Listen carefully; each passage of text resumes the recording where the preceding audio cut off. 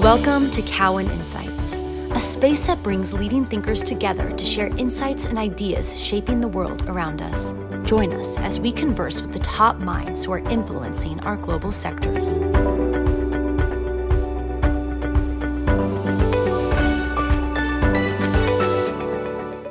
Hey everyone, Mark Bianchi here from the Cowen Energy team with another installment of our Energy Transition podcast series, where we're currently focused on small modular and advanced nuclear reactors. Today we're joined by John Gorman, who is president and CEO of the Canadian Nuclear Association, or CNA as they're often called.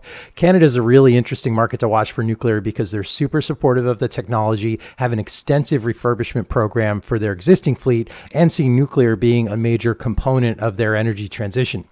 They also have some ambitious plans around SMRs that we'll discuss, and Canada is going to be a very important market to watch for these SMR deployments. What I found interesting about John is he has a background in renewables, which in some circles is viewed as being in competition with nuclear. I think this exemplifies the collaborative approach that Canada is taking in their energy transition, which you'll hear throughout our discussion. So sit back and enjoy as we spend some time with John Gorman learning about the Canadian nuclear market. John, thanks so much for joining us. Really appreciate having you here. Maybe to kick it off, you could tell us a little bit about your background and what brought you to CNA. Thank you, Mark. Yeah, delighted to be here. Yeah, what an interesting story when I reflect on it in terms of how I ended up in nuclear, because for those folks who know me outside of the nuclear world, it's been for my almost 2 decades of work in renewables.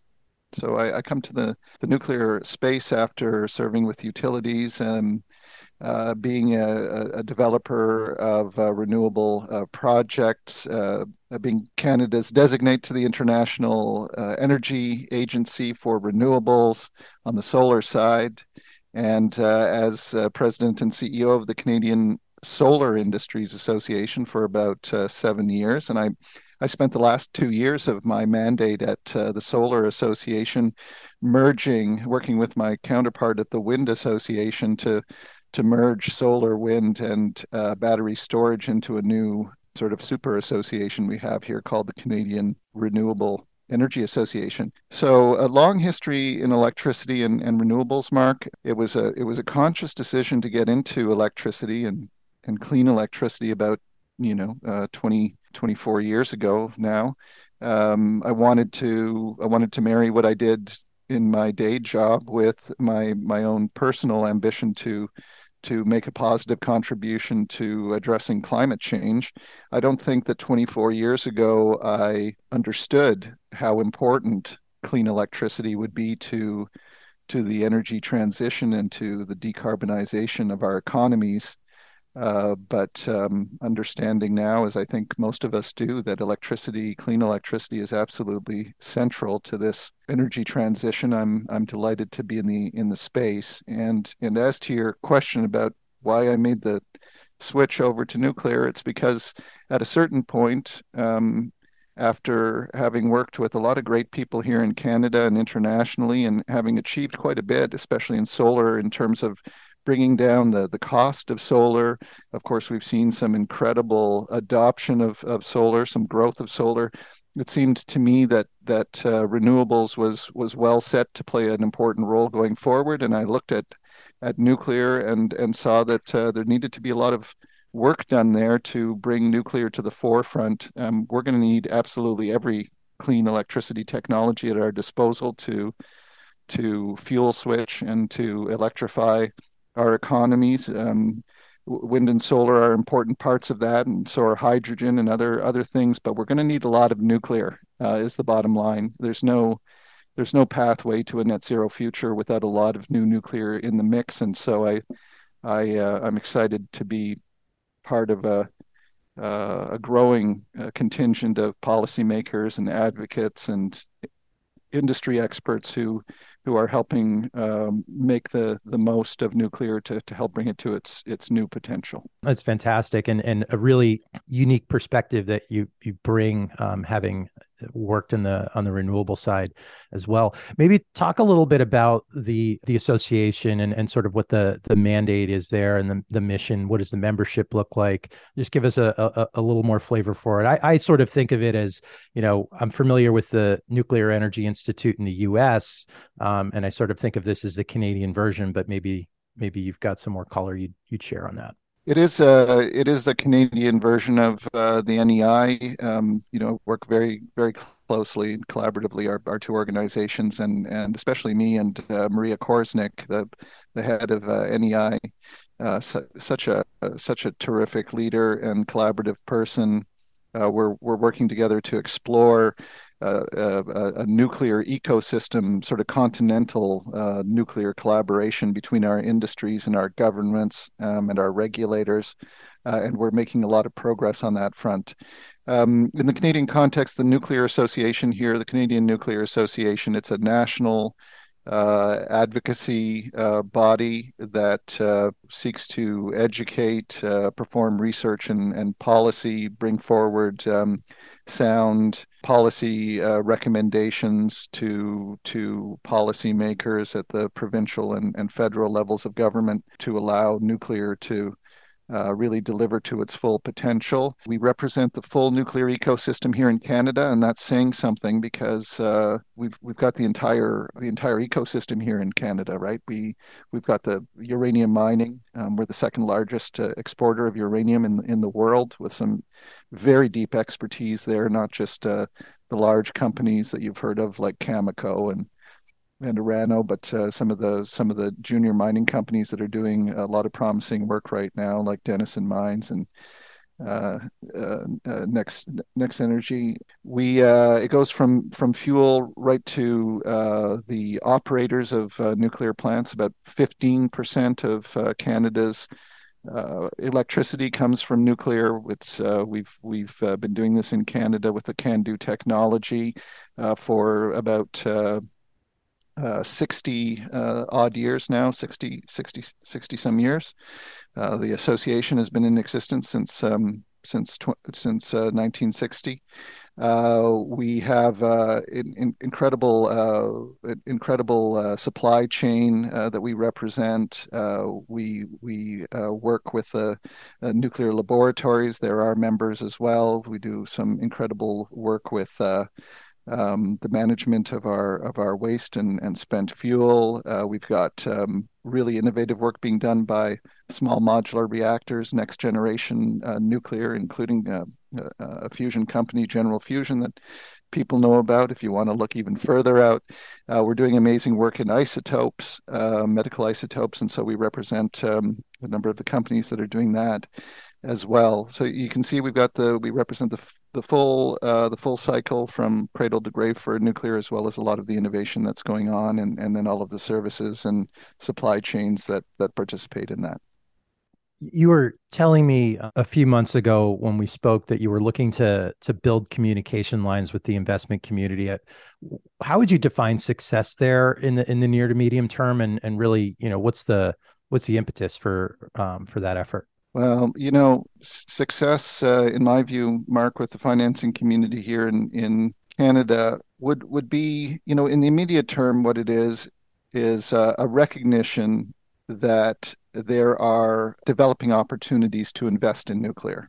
Firstly, I'm sure we'll talk about the refurbishments of our nuclear existing plants that are going on right now, and there's an investment that's happening there. But there's a lot of projects that are being developed and deployed and planned right now with small modular reactors, and now looking at some new large reactor sites. But these are real projects on the small modular reactor side.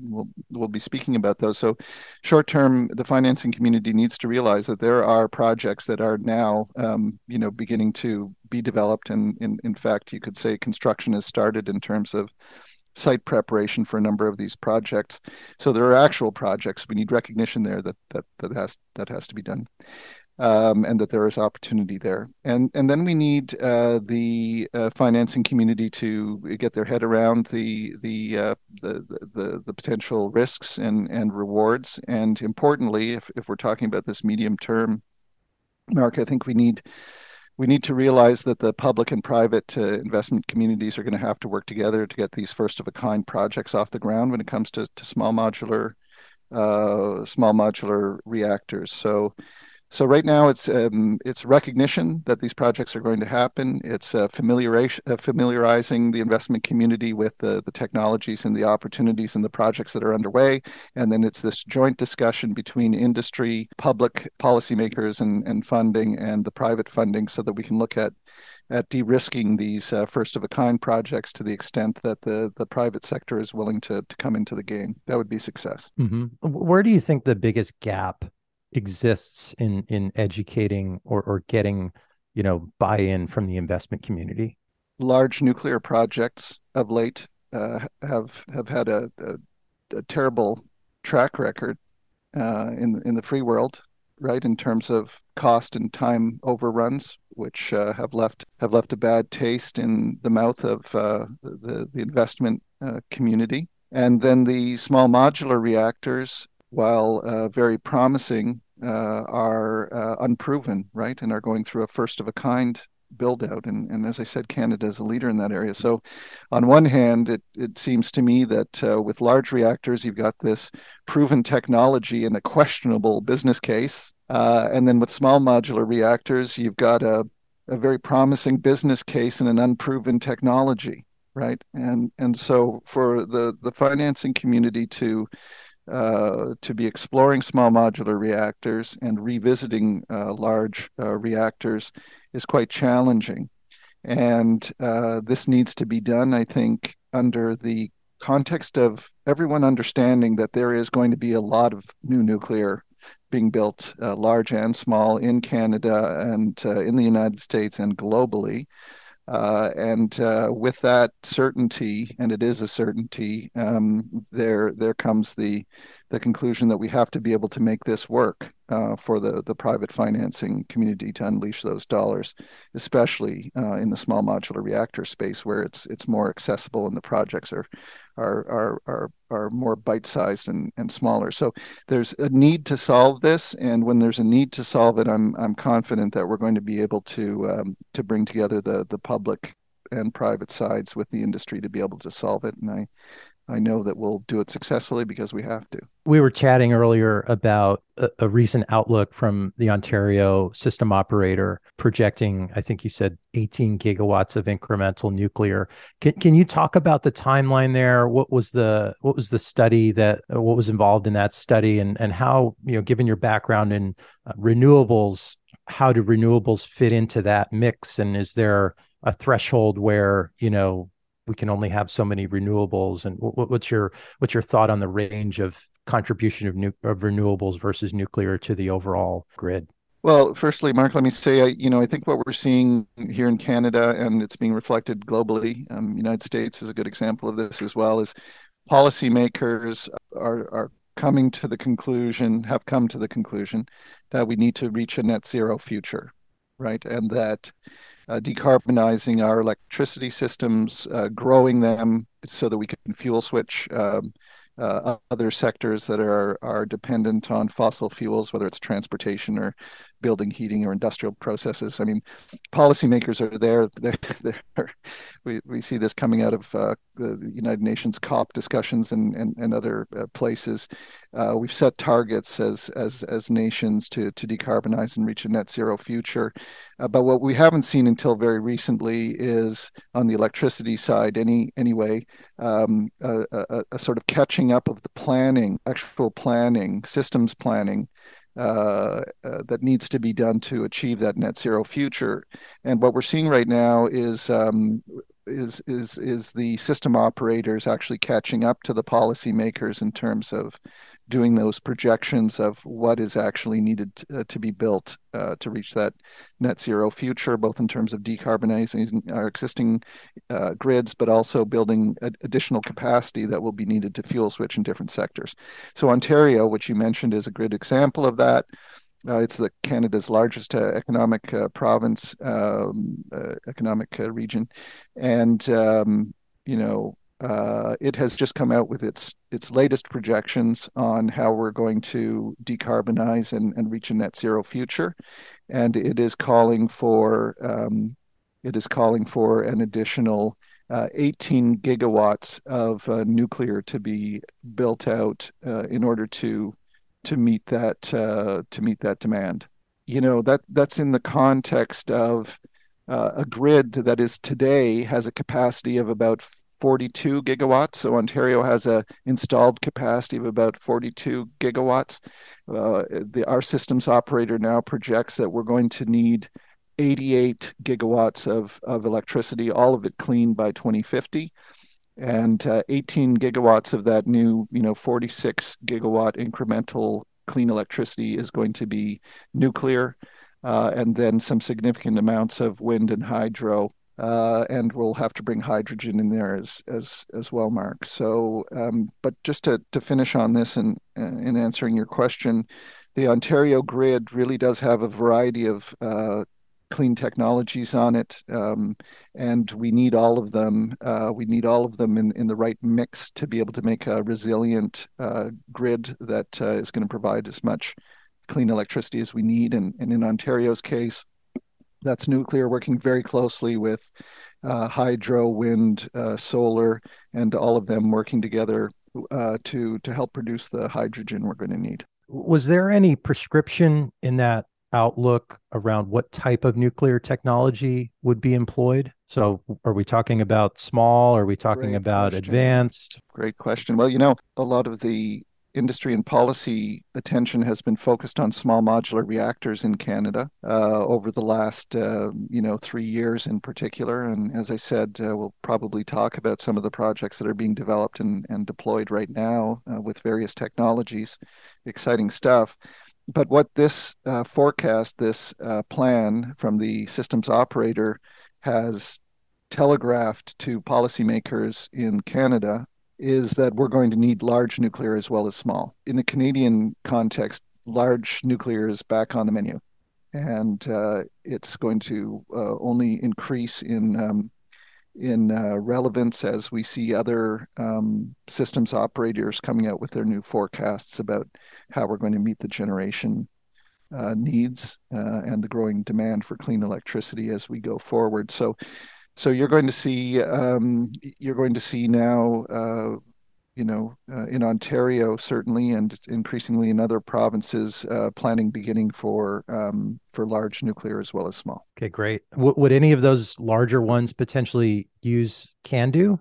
Well, that's a great question. There's a very long, proud history of CANDU here in our nation. The existing and the operating plants here in Canada are all CANDU technology in various sizes. It's a heavy water technology that does not use enriched uranium. And we've got 5 plants here and 22 reactors. As I said, all of them CANDU. We also have a refurbishment project going on here in Ontario of about 10 of our units. It's a very large infrastructure project in Canadian terms, $26 billion, which is extending the lives of the Darlington and Bruce plants into, in some cases into the 2060s.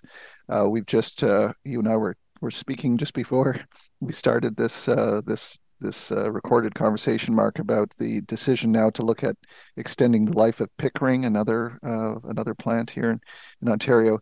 But my point is that these CANDU plants, the refurbishments, which are now well underway, are proceeding on time and on budget. And we have a very robust supply chain that is supporting the refurbishment of these CANDU reactors and a long history in CANDU. So it's sort of backing into answering your question, which is, if CANDU can be competitive with some of the other large technologies that are out there, we have a lot of experience with it, and we have a supply chain that is really geared up for working on CANDU.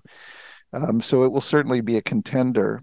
But that being said, we may be speaking later about Cameco acquisition With Westinghouse. along with of Westinghouse, right, along with one of the Canadian financial funds here, Brookfield, right, Mark Carney, and that's the AP1000 and the Avinci technologies. But the AP1000 is the large one. We know that EDF and the Koreans have viable technologies there that are interested in the Canadian market. So it's to be determined, and much of this will come down to both cost and also timing, right? What can be done quickly. Let's talk a little bit more about the refurbishments because it's interesting how much Canada is leaning into this, and I'm curious if there's anything unique about CANDU that lends itself to refurbishment, or is there anything just in the way these plants were constructed or how Canada thinks about nuclear assets versus the rest of the world? So the success that we're having with these refurbishments has a lot to do with our familiarity with CANDU. And as I said, this multiple decades of working with CANDU and understanding it and modernizing it as we went along, making incremental improvements. So familiarity has been important. But Mark, I'd say the other thing that's been really astounding is the collaboration that is going on between the utilities. Bruce Power, which is essentially a private company owned by OMERS and TC Energy, and then Ontario Power Generation, who owns the Darlington facilities, and they're a Crown corporation. But the collaboration, the sharing of best practices, and even personnel that is going on in lockstep with refurbishing these units has been resulting in some incredible efficiencies. I mean, in many cases, allowing these utilities to beat their forecasts in terms of time and cost. And then we're seeing that same bubbling up of sharing of best practices and efforts by the supply chain. And we got a very, very healthy supply chain here. So there's this understanding that the refurbishments represent the bedrock on which Canada's nuclear innovation in small modular reactors and isotopes in other areas is succeeding, that we need to succeed with these refurbishments in order to keep the public trust so that we can allow nuclear to expand and deliver to its full potential. And you're seeing an industry here in Canada that is collaborating to make that happen. And I mean that very genuinely. I don't know if this happens in many other industries, but obviously a lot of fierce competitors and in the industry, but there's also this co-opetition that's going on, understanding that we really need to succeed here, and we are succeeding, so that's important. Pickering is, I guess the story is right. We're extending it to 26, but there's an evaluation going on about a refurbishment that could take it another 30 years into the future. What's that evaluation process like? Is the decision all about cost? And I think that's for the reactors 5 through 8 at Pickering. Is there any hope for reactors 1 through 4, which I think are on schedule to retire in 2024? Well, let me say first, Ontario is in a bind. we have, we spoke about this projection by the systems operator needing to go from 42 gigawatts today to 88 gigawatts in 2050 and making sure that all of it's emissions free. How do you accomplish that while phasing out Pickering, which is represents several gigawatts of clean electricity? It's challenging to do. The business case for looking at refurbishing Pickering has changed very significantly. I mean, I think a decade ago, the systems operator here in Ontario and most systems operators in Canada would have said we don't need more electricity generation, and so we can look at retiring Pickering, and things have changed very dramatically. And Mark, I'd also say what we need to build or what we need to maintain has changed as well, right? We don't have the same options that we had before. Here in Ontario, sticking with Ontario, we phased out all of our coal-fired electricity generation several years ago. It used to represent about 25% of our electricity generation, mostly through incremental nuclear power. 90% of that coal was replaced with nuclear, and we phased it out. But the point being that, even if coal was really cheap to build, we're not going to be building that out, right? Because of the emissions associated with it. We need to be building carbon-free electricity. So and in addition to that, we need to make sure that the balance of clean electricity in our systems is well maintained. You can't have too high a penetration of renewables or intermittent sources, so you get an unstable grid. And similarly, we don't want to build massive amounts of new gas without there being, without because of the emissions. So, in the Ontario context, what you're looking at doing with Pickering is being put through a different lens. It's how cost competitive is this based on what we need from an attributes point of view and within a time frame that is meaningful to us. And it's my understanding that when the province looks at Pickering and the economics around it in this new context, the nuclear refurbishment at Pickering will prove to be economic. So, this will be the subject of Ontario Power Generation's study around the economics of it. But to me, I think the calculus today is different than it would have been 10 years ago as to whether it's economic or not. Great. Well, before we jump into talking about SMRs, I just want to ask you to comment a little more, if you could, on the radioisotopes and sort of what that effort entails. I think Bruce Power is producing some of those, and one of the thoughts is there's a lot of drugs that are under development, and if there is success, that could be a pinch point in supply for those drugs. So I'm curious if you have any thoughts on that and what the outlook is, over the next several years here. There is a growing demand for medical isotopes, as you point out, Mark, and I'd say that there is already a pinch globally with the provision of medical isotopes, just given current demands. Canada is a world leader in the production of isotopes. It has been for a number of decades. For example, we produce 70% of the world's cobalt-60, which is used to sterilize all sorts of one-time medical equipment. But more than that, we have a history of nuclear laboratories and academia institutions that have been producing a variety of isotopes, life critical supplies of isotopes in all sorts of different areas for different applications.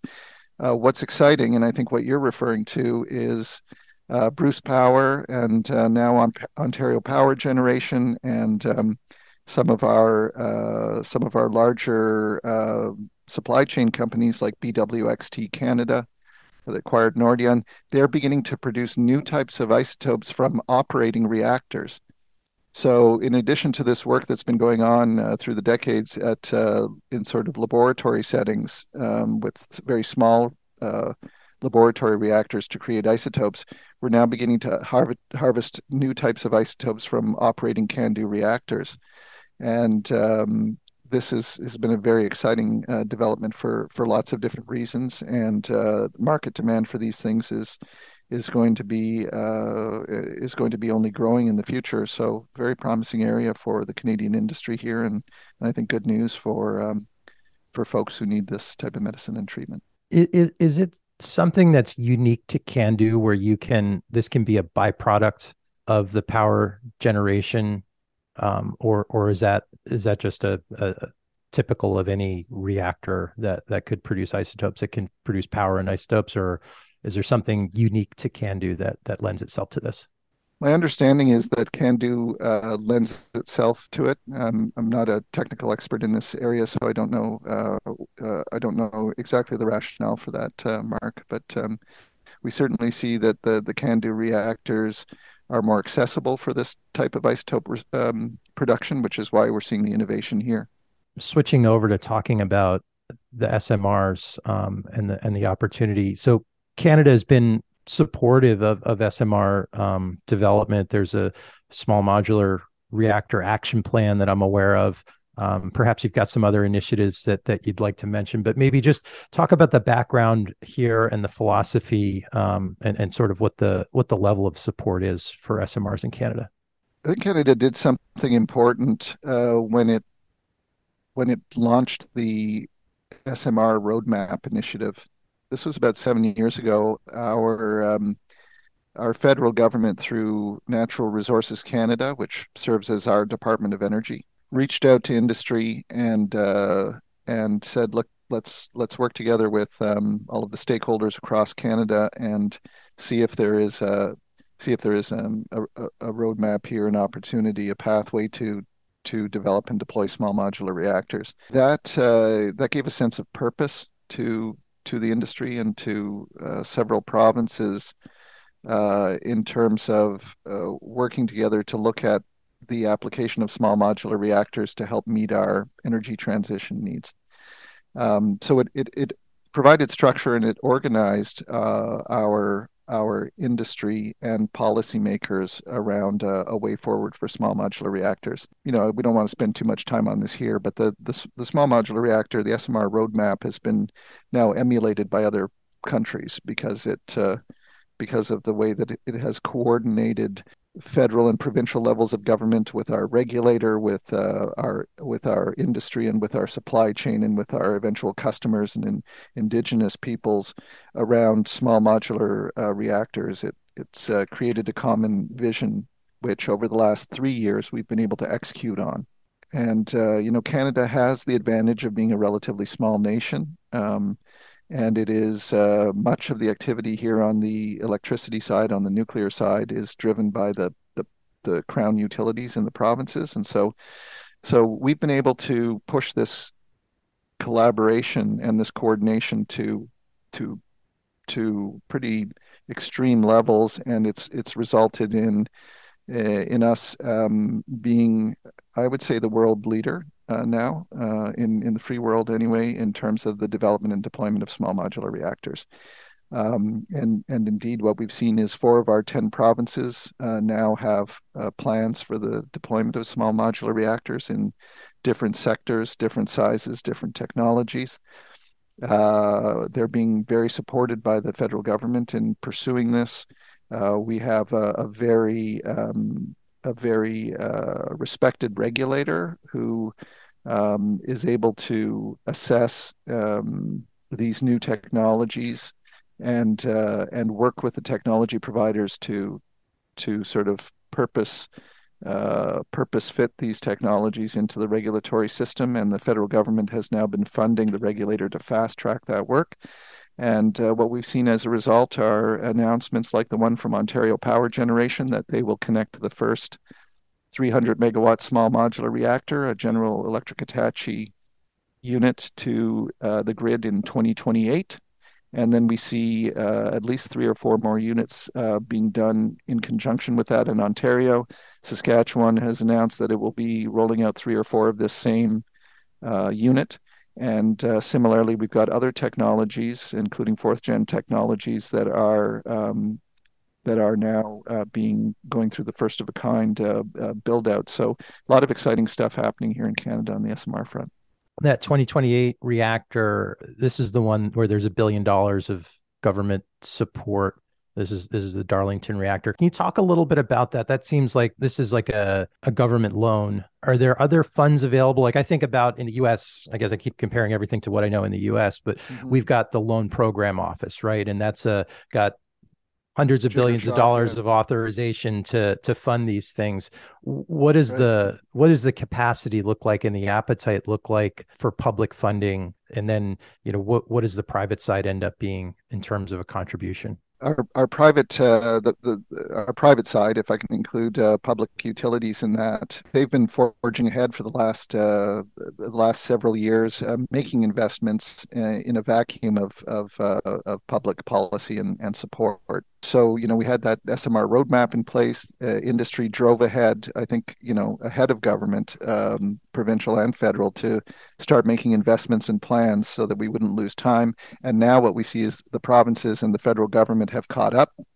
The significance of that $1 billion from the Canada Infrastructure Bank in low interest loans to Ontario Power Generation for the GE Hitachi first of a kind.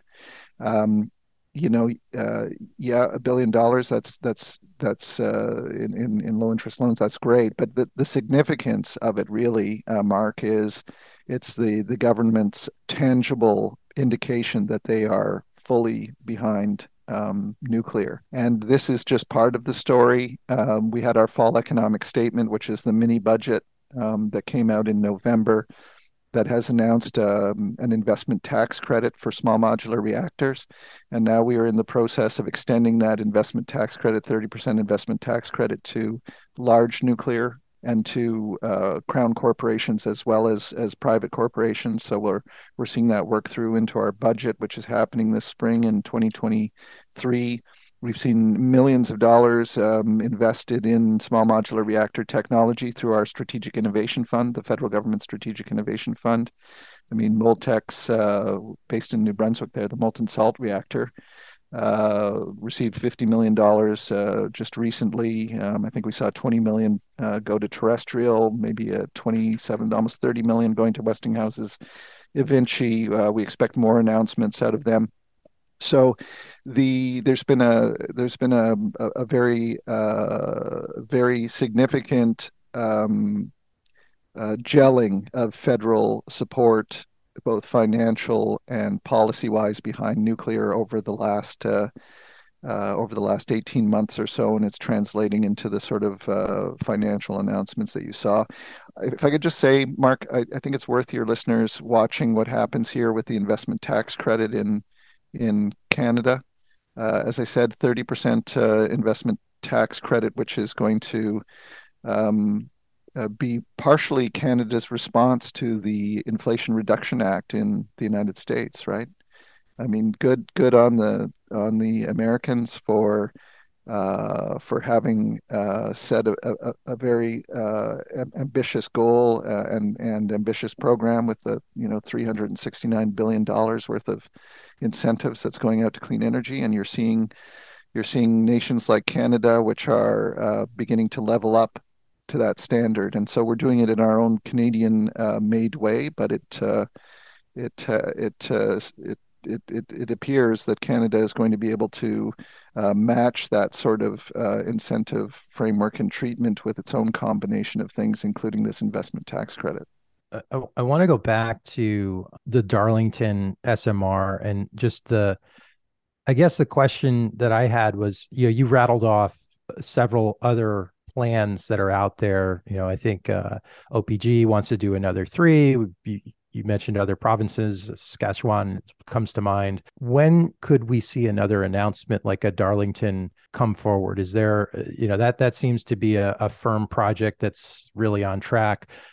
Is there a second or a third project that you would point out that's, maybe moving forward very quickly and we could see an announcement in the next 12 to 18 months? Yeah, I think it's no longer, I don't think it's a secret that Ontario Power Generation is going to be building out more than one unit at Darlington of the GE Hitachi, right? So a lot of focus being given to this 300 megawatt unit being attached in 2028, but the other ones will be attached in rapid succession.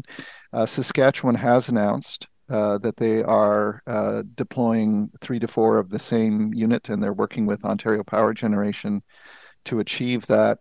And they're going through site selection right now. So they've selected the technology. They're going through site selection. They're looking at the early 2030s for their first unit to be hooked up. So I think what's important here is that just in those 2 provinces alone, we're looking at a fleet approach for these GE Hitachi units, right? So we're looking at, a minimum of 6, probably 8, over the next, decade or so, or just more than a decade, which means that you're going from first of a kind to a scale, a fleet that are going to enable the sort of cost efficiencies that you can get out of these small modular reactors. So, a lot of attention and focus being given to ensuring that we get these first ones right, and that we have a fleet here in Canada. That being said, as a first mover with GE Hitachi, Canada has been able to extend the agreements it has through Ontario Power Generation and GE Hitachi into other countries as well. I think Poland has announced that they're going to build 10 of these units in cooperation with Ontario Power Generation and Hitachi. We see Tennessee Valley Authority, Jeff Lyash, the CEO over there, has now announced that they're going to be building out the GE Hitachi models as well. I think it's worth noting for your audience that Jeff Lyash used to be the CEO of Ontario Power Generation, right? So Ken Hartwick here in Ontario and Jeff Lyash are working very closely together around, deploying this technology. That's exciting. And then we have a number of other announcements as well as some partnerships that have been made between the utilities and other technologies. And in New Brunswick, which I don't want to skip over, Mark, because in New Brunswick, CANDU reactors operating there about a third of their electricity, but they're nurturing, developing two technologies, two Gen 4 technologies. Moltex, which I mentioned, a molten salt technology, and Arc Energy, which are both fourth generation technologies with different attributes that are really needed in the Canadian context. And so a lot of partnerships and sort of customer development activities that are going on with those technologies. X Energy has signed a partnership agreement with Ontario Power Generation. I know that Terrestrial, the Canadian SMR company, has signed an agreement in Alberta. So yeah, lots of things happening. Two of our laboratories are building out first of a kind micro reactors. One from Ontario Power Generation called Global First Power, and then in Alberta through the Advanced Research Council, they're building out a Westinghouse Evinci. So a lot of activity going on here. Yeah, there certainly is. I guess I asked this question to Maria and other stakeholders. With all these sort of SMR designs and advanced reactor designs out there, it seems like we could be at a place where 10 years from now, we've got, I don't know, 10, 15, 20 different designs running around, but that's not usually how things end up, right? It usually focuses down to maybe one or two or three core designs. And it seems like GE Hitachi really has a first mover position right now, but there's a bunch of other irons in the fire. I'm just kind of curious how you see this playing out. There's some thought that maybe certain reactors are better purposed for industrial activities and others are better for power gen. So just kind of curious how you see all of this playing out. I'm sure that an element of this is going to be that there will be winners and losers, but to your point, and the competitive process will play this out for us. But to your point, Mark, the interesting thing about small modular reactors is that it's not just a competition to find that one small modular reactor that's going to be the silver bullet. As it turns out, there are so many applications for these small modular reactors that we're going to see a number of dominant technologies in different spaces. GE Hitachi is early out of the gates with a relatively large small modular reactor, right? A 300 megawatt reactor is pushing the limits of what small is. It's a third generation technology. It's a fairly proven technology. It's a light water reactor. And it's great at producing electricity in a smaller chunk, but it's a lower temperature reactor, right? What some of the exciting applications for small modular reactors, have to do with the very high temperature heat that some of these fourth generation reactors produce, and you can take that scalable high temperature heat and be using it in heavy industry. Steel, cement, extraction of oil and gas, or you can be using it to produce smaller amounts of electricity or hydrogen, or be doing all of those things at the same time, right? Scale it to an operation like a mining site that requires hydrogen for its heavy transport and electricity for its operations, and high temperature heat for its industrial processes. I mean, they're like a Swiss Army knife. So these different technologies represent different size and limits. So we're going to see dominant technologies emerge in these different size tranches. And then we're going to see dominant technologies emerge in the different attributes, specifically high temperature heat versus simply electricity production. So yes, the field will thin out, but there will be multiple technologies that are needed for different applications. One thing that occurs to me as we're talking about fourth gen, a lot of those reactors will be using HALEU fuel as a sort of the starting point for their fuel, which in the US, well, we really, outside of, I guess, Russia, there really isn't any meaningful production of HALEU. And particularly for Canada, used to using CANDU, where you're basically putting the unenriched uranium into the reactor. So you don't really have a need for enrichment now, but you could be needing significant enrichment that isn't available anywhere someday if you're looking for the fourth gen. So how is Canada helping manage that, fuel supply roadmap? It's a consuming issue for the free world, right? I forget the stats now of how much of the uranium came from Russia, including enriched and advanced fuels, right, from Russia, and the need now to become independent of that fuel supply to get the enriched uranium that we need, and then, to your point, get into these advanced fuels like HALEU. So a lot of activity going on now, and a lot of bilateral discussions between governments in terms of how to do this. Canada and the United States have been spending a lot of time looking at this issue and considering different manners of collaboration, right? As I mentioned, Canada is the world's second largest exporter of natural uranium. We've got some great processing facilities here, but we don't do any enrichment here. The U.S., uranium not as available, but already enriched capacities to do enrichment. And so it makes a lot of sense to look at a sort of continental fuel cycle.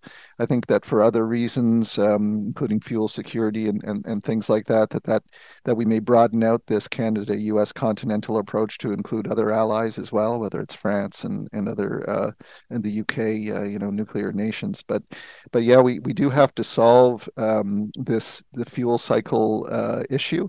And while I'm not part of the bilateral discussions, what I can say is that they're becoming quite advanced now in terms of how government to government is going to support this ecosystem. And I think the missing part of the puzzle now is how we're going to keep the private industry whole in terms of producing those new types of fuels. We've got smaller contracts that have been issued by the U.S. government and other governments to produce smaller amounts of it, and it's leading up to more commercial production of HALEU and other types of fuels. I wanted to go back and talk about costs because you had mentioned the sort of first of a kind going to nth of a kind on the SMRs. I'm curious if you have a sense of what OPG and others are thinking that cost structure would look like for the first of a kind and ultimately the nth of a kind, and how many we need to build before we can really get to that nth cost. So I think the nth cost is going to depend on which technology we're speaking about. In the case of GE Hitachi, as you mentioned, Mark, it's a Gen 3 technology. It's a larger small modular reactor, sort of more proven technology that does a certain function. Because of its size and its pedigree, a relatively small number of units, if you asked Ontario Power Generation, are going to lead to the sort of cost effectiveness that we're looking for from nth of a kind. So it could be that 5, 6, 7 of these units actually bring you down to the cost competitiveness that you're looking for, and that's what I think the business case is showing. So even within the Canadian market itself, there's a high degree of confidence that this fleet approach with a small number of units is going to give us that cost effectiveness we're looking for. I think nth of a kind for other technologies is going to be different. How many of the micro reactors do you have to produce in a manufacturing facility and put on the back of a shipping truck to reach an nth of a kind? I think the industry and the community just has to look at it on a case by case basis. And when you look at the plans that are in place now, so I'm thinking more of like the GE Hitachi type reactors or the 300 megawatt power reactor applications. What are the biggest risk factors in your mind to getting those kind of constructed on time and on budget? I mean, certainly that's the point of a small modular reactor, is that it has more certainty on time and on budget. But I think investors have a lot of questions about that. So I'm just kind of curious how you're thinking about it.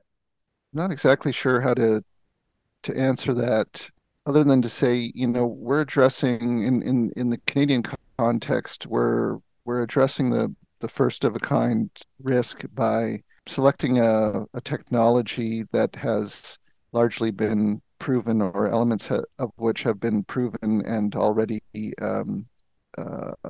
licensed and approved, right, from a timing perspective, because that's obviously certainty around timing of these projects and getting approvals that you're looking for is a big risk that we're trying to manage, to your question, Mark. So the technology selection of GE, really plays into timing certainty. And then the other big risk factor, which has a lot to do with the operator itself and the client who's building this out. With Ontario Power Generation, you're working with a utility that has, over 60 years of experience in the nuclear sector, and is already demonstrated a very high degree of success and sophistication around nuclear projects that it is building, operating, and now refurbishing. So I think we have the sort of the right client. We've got a technology that is has minimized the timing risk, and we have a lot of attention being given to ensure that the first one is completed on time and on budget. So I think, importantly, you have the attention that's needed to make sure these succeed. So those are some of the ways that we're trying to mitigate risk here. We talked about the prospects that are out there, the several, 4 at OPG, SaskPower. We've got the X Energy and OPG. So, maybe we could count up almost 10 of these, or maybe a high single digit number, that are really firm on the planning board. Where do you think this goes by, 2040? How many SMRs do you think are operating in Canada? What's the expectation from your group? I think the potential market demand is enormous for these small modular reactors, and in the Canadian context. So I'm not trying to avoid the question or hedge too much. I'm not going to give a projection, but what I will say is this: the amount of incremental nuclear or clean electricity that has to be built in Canada is, like other nations, pretty extraordinary. We're going to have to probably double the amount of electricity generation we have by 2040, which is, the number that you threw out.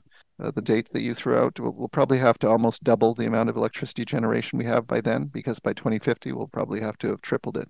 And in the Canadian context, because, as I said, we're a small nation over a vast territory, it means that many of our provinces can only accommodate smaller electricity generation sources. So many of our provinces will not be contemplating large reactors. They'll be sticking with smaller reactors. And it's just a fact that the wind, solar, and water resources that are available, province by province, are going to vary, and that there are some provinces that are going to depend on nuclear and small modular reactors because they don't have the resources to be able to harvest or harness enough of the other sources. So as long as we get these first ones right in this Canadian grid context, there's a lot of need for incremental nuclear, and these small modular reactors will play that role.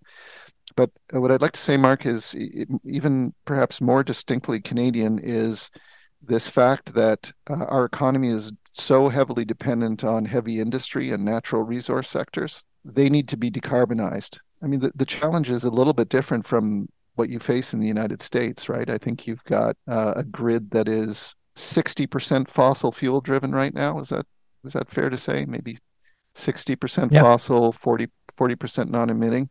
In Canada, we're already at 83% non-emitting on our electricity grid. So we don't have this issue of needing to clean up the majority of our electricity grid before we start building new electricity. We have a little ways to go to decarbonize our existing grid, and then we have to worry about doubling or tripling its capacity.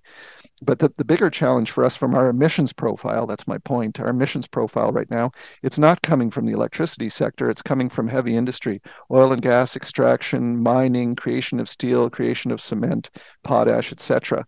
And it's in these contexts that Canada needs to deploy these high temperature heat, small modular reactors to decarbonize our heavy industries and our natural resource sectors, while at the same time producing the hydrogen that's required to complement that effort. So you're going to see the market demand for small modular reactors in our heavy industry and natural resource sectors is a huge priority for Canada from a policy and targets point of view for decarbonization.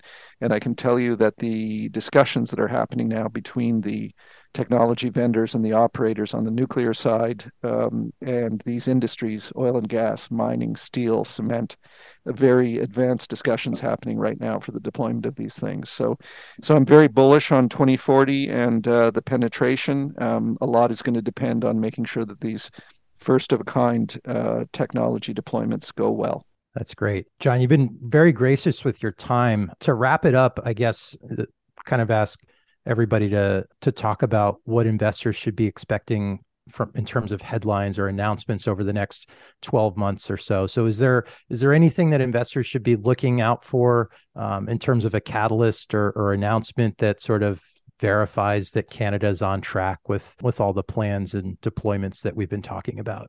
Yeah, I think generally speaking, your listeners should be watching the Canadian federal policy decisions that come out of the budget and also moving forward. As I said, there's an intense effort underway to ensure that Canada levels up to achieve what the Americans have done with the Inflation Reduction Act, and that's not just with nuclear; it's with all clean energy technology. So look carefully at the sort of incentives that we're rolling out to complement what we already have in place when it comes to support for making it attractive to invest here in Canada, ensuring that it continues to be attractive to invest in clean energy and nuclear specifically. Look for that investment tax credit treatment. Look at what the government does in terms of leveling up its support for nuclear compared to renewables, because there are certain green bond treatments and manufacturing tax credits and things that have been extended to renewables, which need to be extended to the nuclear sector. Look for announcements from new sectors. So we've seen the partnership agreements come out of the utilities with the technology vendors now. We see some great support between the utilities, the governments, and these technology vendors, whether it's in New Brunswick with Moltex Arc or moving in through Ontario and Saskatchewan and Alberta with X Energy and GE Hitachi and Da Vinci and et cetera. But now start looking for announcements that come out of sectors, whether it's oil and gas or steel, mining, etc., about customers that start appearing. I think that will be a sure indication that we're beginning to move ahead. And then lastly, keep an eye on what the systems operators are beginning to project in terms of new generation and generation mixes. We've seen Ontario's latest one, which is calling for a doubling of generation, as we discussed, and 18 new gigawatts of electricity. I think we're going to see similar types of projections coming out of the other provinces, and that will be a good indicator of where the generation is going to be built. Well, that's fantastic. John, thanks so much. Really appreciate it. John Gorman, President and CEO of the Canadian Nuclear Association. Thank you so much for joining.